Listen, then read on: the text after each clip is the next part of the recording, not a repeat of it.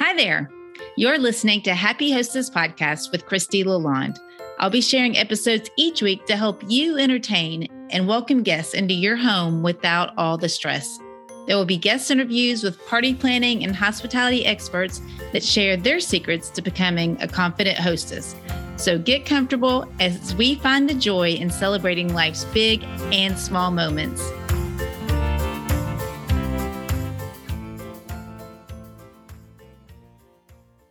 Would you like to learn more about making a charcuterie board? Well, on this episode of Happy Hostess Podcast, that's exactly what I'm going to do. Give you some tips that come to the basics of making a charcuterie board. Now, charcuterie boards have been so popular for the last few years when it comes to entertaining. So popular, in fact, that it became a trend to start having themed boards that have nothing to do with charcuterie, like candy and treat boards, holiday themed ones for Valentine's Day or Halloween. I've even seen taco boards and baked potato boards. My daughter wanted to have a board party where we only serve different types of boards based upon fast food restaurants, like Chick-fil-A board or Panda Express board. We didn't actually end up having that party. But charcuterie boards don't appear to be losing steam in the popularity department. I think it's because there are a lot of upsides to a charcuterie board. First, they are easy to prepare. No cooking at all, and it's simple to make them ahead of time.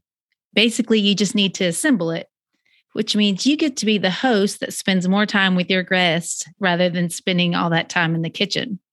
Charcuterie boards are versatile and can be customized to suit all different budgets, different tastes, and dietary restrictions, just by the choices that you make when selecting meats and cheese, nuts, fruits, or crackers.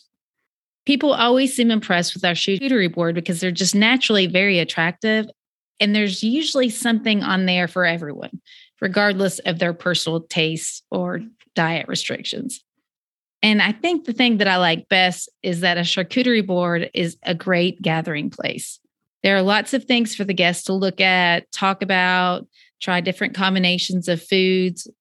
It just helps the guests naturally have something to do and discuss when they first arrive at a party. Now, with all of those upsides, there is one potential downside. It can get a bit overwhelming when you're deciding what to put on the board itself. The grocery stores have an endless variety of cheeses and meats available these days. Then you have to start thinking about all the types of items that you can add to this charcuterie board, like nuts, fruits, breads, and condiments. It can definitely send you into decision overwhelm. So I've made it simple by using some rules for my board. Here are a few rules that I found that help with that decision-making process. I like to select 3 types of cheeses, one hard, one soft, and one blue.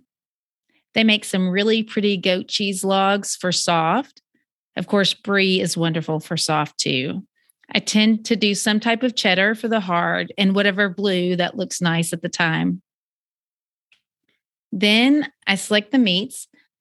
I select 3 types, one hard and 2 sliced. For the hard, I'll often choose salami, and for the sliced, usually prosciutto or some other variety of salami, maybe one with a little bit of spice or heat. Then select 2 condiments, one sweet like fig jam or preserve, and then one mustard.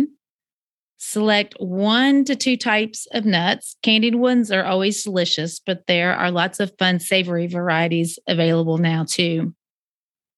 Select 2 types of fruit, one fresh and one dried.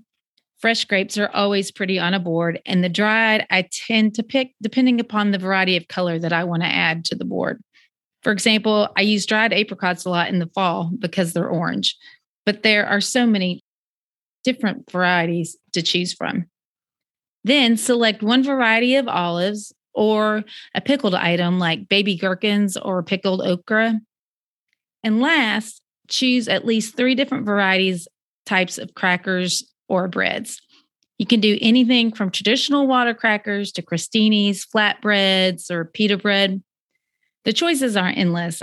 I do suggest having at least one gluten-free option, of cracker if you have any guests that you know that need to avoid gluten. Now, look at everything in your cart and make sure that you have the variety of colors and textures that you want. Does everything seem to be blending in together?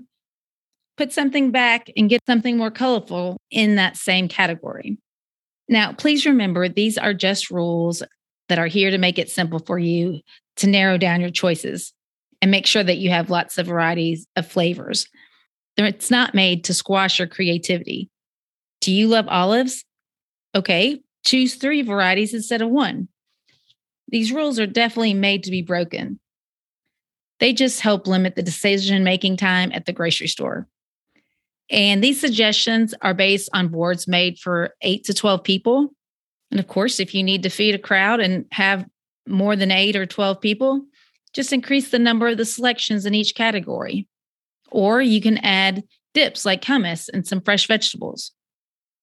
The beauty of charcuterie boards is that there are lots of options for your guests, and they're almost impossible to mess up. I hope this helps the next time you're in the grocery store shopping for your charcuterie ingredients. Until next time. Thank you for joining us for this episode of the Happy Hostess podcast. If you enjoyed it, please subscribe, rate, and review it on your podcast app. It would mean the world to me.